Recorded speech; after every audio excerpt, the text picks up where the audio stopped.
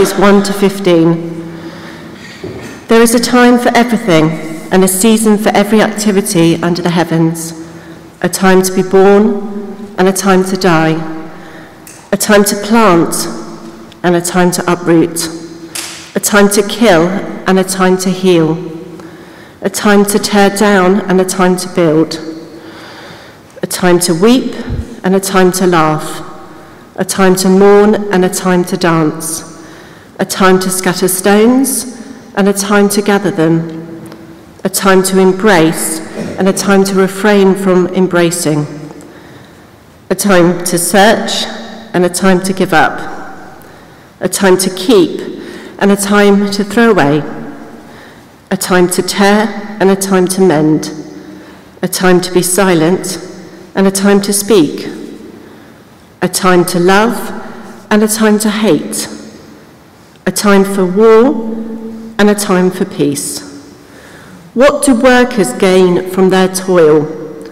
I have seen the burden God has laid down on the human race.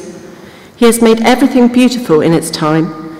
He has also set eternity in the human heart, yet no one can fathom what God has done from beginning to end. I know that there is nothing better for people than to be happy and to do good while they live, that each of them may eat and drink and find satisfaction in all their toil. This is the gift of God. I know that everything God does will endure. From the rhythms of life. So we have this passage from Ecclesiastes that Nicola read to us. I'm sure you probably heard that passage before, where there's two things are mirrored together, a time to plant and a time to uproot, a time to tear down and a time to build. It's a famous passage. But let's have a little bit of a thought about what the book of Ecclesiastes is, because I think it's relevant. We have these books in the Bible that are called wisdom literature, and Ecclesiastes and Proverbs are part of that. The book of Proverbs has these little sayings in it, and it says things like, the wise person will prosper, but the wicked will perish or be punished. Something like that. There's a lot of verses you can find that are a bit like that. And the author of Ecclesiastes, Solomon, says, well, is that true? When you look at the world, is that really true that good people who follow God, they're the ones who prosper and they're the ones who are okay, they don't suffer, and it's the bad people who suffer? That's not true, is it, really? And so he says, yeah, life is more complicated than that. So it's as if Proverbs is what the ideal situation is, but in Ecclesiastes, he's looking and saying, I don't understand this. When I look at the world, this doesn't make sense. Things seem to be meaningless. There's a phrase in Ecclesiastes where he says, everything is meaningless. It's not something you expect to find in the Bible, is it? Things do seem to happen a bit randomly. Who gets saved? Who suffers in an earthquake or whatever? Why do some parts of the world suffer more than others? And so on. He seems to be reaching for an understanding by actually looking at the evidence in front of him. And I think there's three things that he learns from this. First of all, he discovers, as he thinks and perhaps prays about it and looks at the world, he says, firstly, that life is not meaningless, but we can't always see the meaning ourselves. Life is not monotonous. It's a pattern of life. Life is not a bed of roses for the righteous, for those who follow God. It's not all Instagram-worthy shots, is it? There is deep sorrow in life. But God is in charge, even if we can't see it from where we are today. So in other words, he's looking at the real world and saying, okay, this world is not perfect, but God is still in charge. You can trust him. So enjoy the everyday. Go about your business with hope and gratitude. He says, there's nothing better than for people to be happy and to do good while they live. They may eat and drink and find satisfaction in all their toil. This is the gift of God. It's in verse 13. Then we have the Luke reading. And Jesus talks about those birds who don't need to worry because they know that God will provide their food. It is as if he's saying that nature has been set up by God and created in a way that the rhythms of life will happen, and that the natural world, it all relies on each other and it all works. Whereas, of course, adding us into the equation, we think we know better than God, and we try and play the role of creator. We try and be masters of our own universe, and we know what happens in the natural world when we do that. I was thinking about invasive species. You know, when somebody has brought something over from one continent to another and let it loose in the environment, either on purpose or by mistake. And I was thinking about rabbits. In Australia, rabbits were brought in. I can't remember who brought them or why.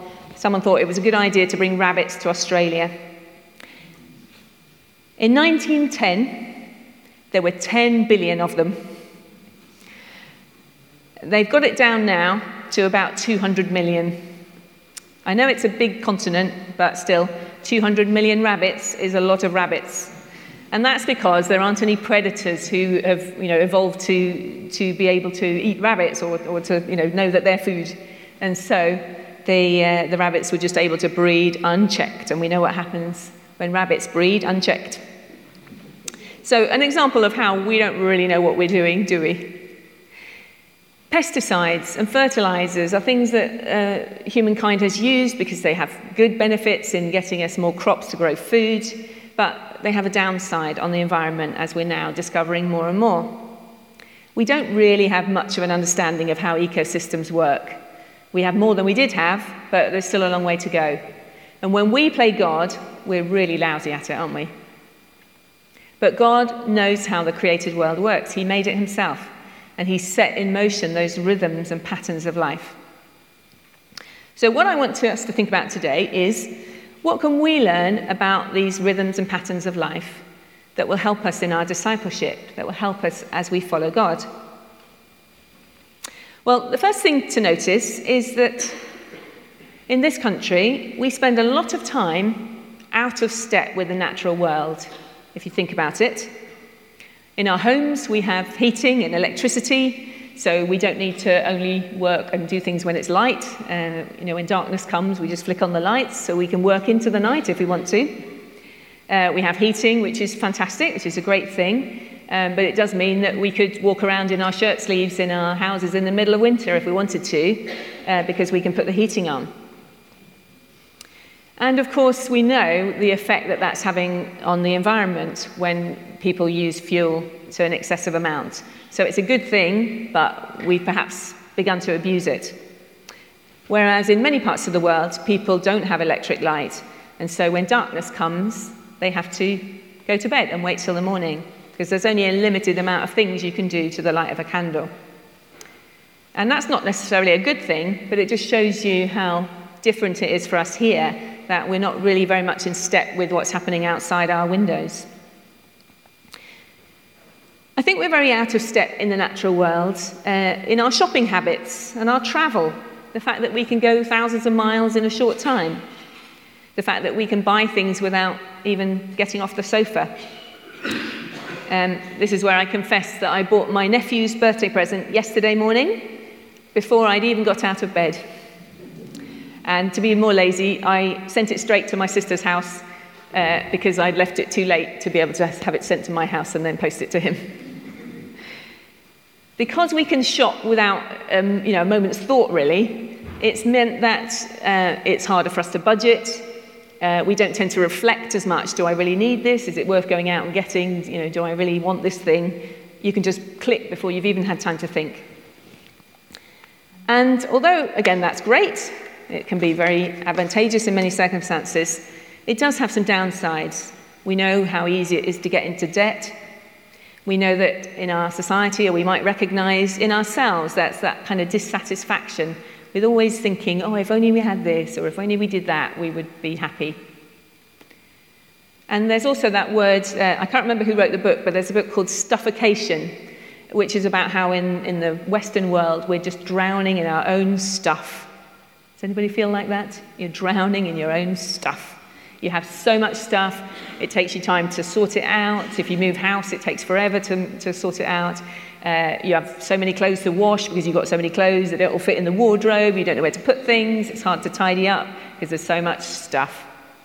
I don't know if any of you watched that program with Stacey Solomon called Sort Your Life Out, where they get a family who's drowning in all their stuff. They take everything in their house and they put it in a big warehouse and they lay it all out on the floor so they can see. And then they invite the family to come in and they walk into the warehouse and they say, "This is your stuff." And they all go, "Oh my goodness." I wonder what it would look like maybe if we took the chairs out, we come in and laid your stuff in here. What would it look like? How much room would it take up? Would it fit? I don't think we'll be doing that, but just saying. We kind of get out of step with the natural world because we don't need all that stuff, but we get it anyway. We're out of step with the natural world in our eating, in our cooking. So hence my fruit shopping. The fact that we can buy blueberries from Peru. It's great, but it's perhaps not very wise. We know what effect it has on the planet, all of this long-distance flying to bring us stuff from all over the world. And we know about the climate crisis, and James talked about that last week. But also, scientists are finding out more and more about the fact that it has a big effect on our on our physical and our mental health to be so out of step with the natural world. But today, I want to think especially about the effect it has on our spiritual health. So what effect does it have on our spiritual health to be so out of step with the rhythms of creation and of the natural world? Well, one thing, there are many distractions to choose from instead of choosing to spend time with God. We have so much choice of what we can do. But that can lead us to sometimes failing to take the rest that we should, to take a Sabbath day, a day of quiet, a day of resting and not working. Now that we can look at our emails every day. What else? What other effects does it have on our spiritual life? Well, I was thinking about this urge to give ourselves what we want immediately and not waiting. The effect of that is that we don't really need to rely on God to provide things. Not like those birds that Jesus talked about. We don't need God. We can just get stuff ourselves. Until we can't. I think also we live as if we are immortal and invincible. And if something does go wrong, well, there's the National Health Service, so we're okay. And I think that's why COVID was such a shock, wasn't it, when we had to lock down in COVID. What do you mean there's a disease that we can't cure, we can't treat, we can't vaccinate against, and in order to stop getting it, we can't give you anything, so you'll just have to all stay at home? It was a massive shock to us, wasn't it? Not just in itself, but in the idea that even in our country, we're not really very in control of things, are we? So what could be a solution to being out of step with the natural world? Well, we can literally get more involved with the seasons and with growing, the physical act of growing stuff. I'm sure many of you do that already. Or there might be local groups that you can get involved with, like down in Bloom or the Friends of Page Park or wherever else near where you live. That actually getting involved in growing stuff does us good, and people are finding that more and more. You can now get it prescribed on the NHS as a treatment to attend a gardening group or whatever. Because maybe most of us aren't going to be able to grow much food for ourselves, but it seems to do us good to be in touch with the rhythm of life by doing it. It's like a metaphor, isn't it? And we can grow the fruits of the Spirit alongside our apples and our tomatoes. If you've done any gardening, you know that you need patience, one of those fruits of the Spirit, because things don't happen overnight. You have to work hard to get things. You can learn the gift of resilience, because sometimes it doesn't work out, does it? If you've ever had your lovely plant eaten by slugs or your crop ruined by caterpillars, you know all about the ups and downs of life. There's joy, that fruit of the Spirit, which is like the simple pleasure of seeing something grow or flower. And then there's generosity in the sharing of the harvest. So whether you've got a windowsill or a huge garden or something in between, whether you can get out and be physical in the garden or in a park, or whether for you it's more about looking out of the window and enjoying nature, these things are important to us. And they could get more important to us, perhaps, if we're somebody who that's a bit lacking in our lives. So we can get more in step with the seasons of nature. I'd say another thing that we perhaps are not very good at is we've forgotten how to value the seasons of life and the change that comes to everything. A lot of us like to pretend that we're not really aging. We might alter our appearance so it doesn't look like we're aging. And also, often we can't bear to talk about death. And by not doing that, we deny God the chance to challenge and reassure us and those we love about the future. We're out of step with the seasons of life and the seasons of nature. And because we don't like waiting, because we don't like disappointment or suffering, we try and distract ourselves.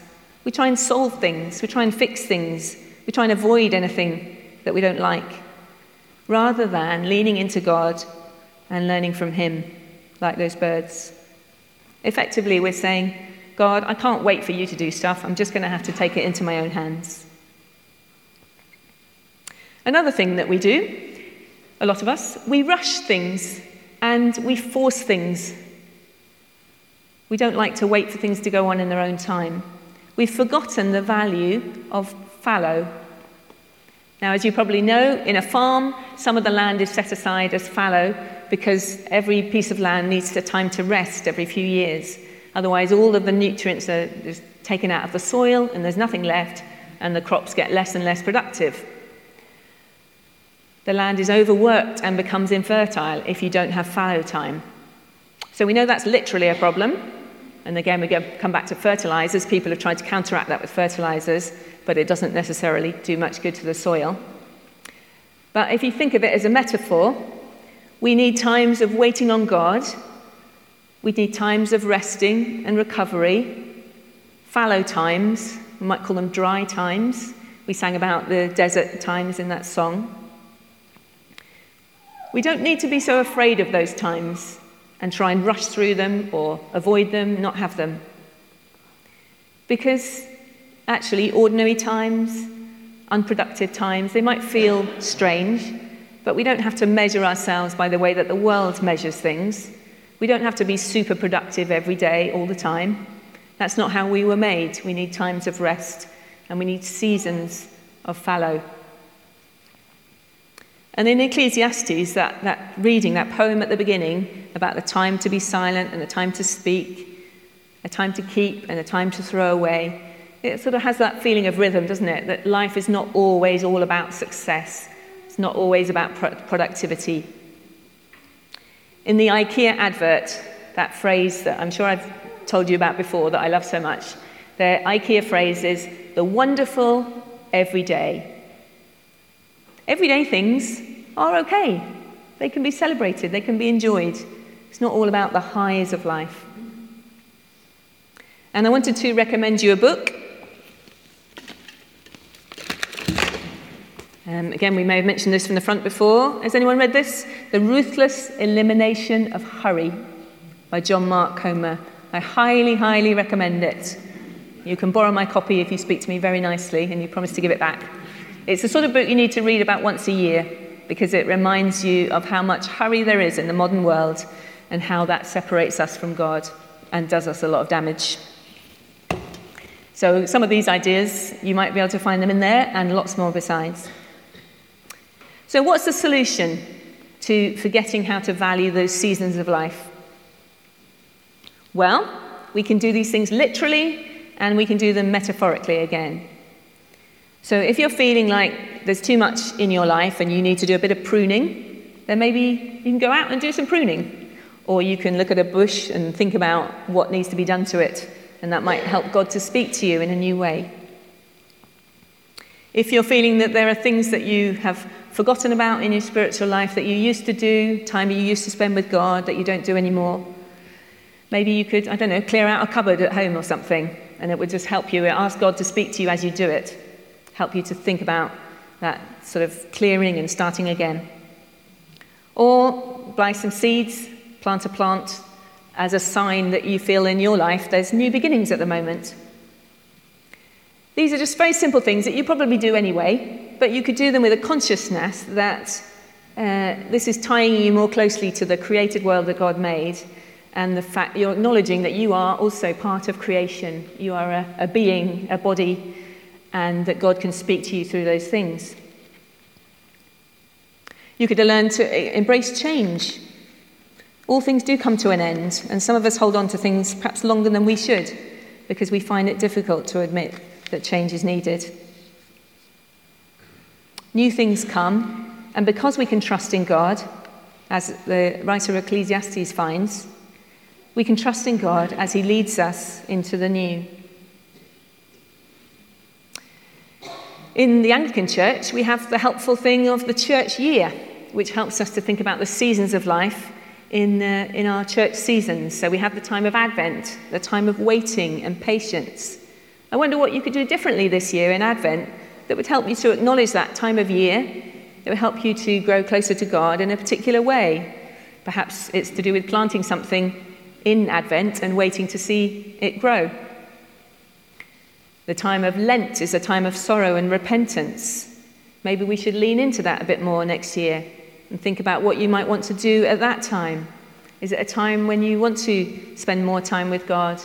In repentance, or in perhaps sorting through some old photograph albums of loved ones that are lost and remembering them before God, and also asking him to speak to you.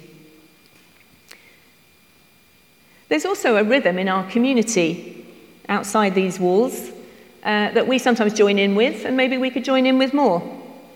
Some of these things we might feel a bit unsure about wanting to join in with, but maybe we can bring Christ into them. So I'm thinking about families with Halloween. Halloween has obviously become a real celebration of all that's dark and gory, but it was meant to be a celebration of those who had passed on, who had died, who were servants of Christ. So we're doing our trail and treat again this year. We were doing car boots in the past, but this year we're going to do it in the church hall. It's called Trail and Treat. It might be something that you can let your families know about and invite friends to, or come and help us with. It's a way of thinking about the rhythms of the year and the things that our community love, but bringing Christ into them. Or maybe you could do something yourself with your neighbours. We're having the Remembrance Sunday. Usually we have a service here, but this time we're going to invite people, if they want to go to Page Park and join in with the rest of the community in the Remembrance Parade, joining in the community with their rhythms of life as well. And then one more idea is that next year I'm going to talk a little bit more about an idea of a sort of formal rhythm of life, a way of praying and a way of committing ourselves to God afresh that anybody can sign up to. So we'll tell you more about that in the future. So it's all about connecting with God more deeply through doing practical things, doing prayerful things, and learning from the rhythms of the natural world. I'm not saying that all modern tech is terrible. I'm not saying turn off your heating all winter. I'm not saying chuck all your gadgets away. I'm not saying rip up your lawn and grow potatoes. You can do any of those things if you want to. That's up to you and God. Well, what I'm saying is, let's look at our hearts and minds and examine what God is doing and where he wants to teach us a bit more. Let's pick up tips from nature rather than always cushioning ourselves from it, because we're part of creation too. So that piece in Ecclesiastes 3 again. There is a season for every activity under the heavens. Find satisfaction in all the toil. This is a gift from God. The natural world God has designed and created reflects his glory and his character, and we will be wise to watch and learn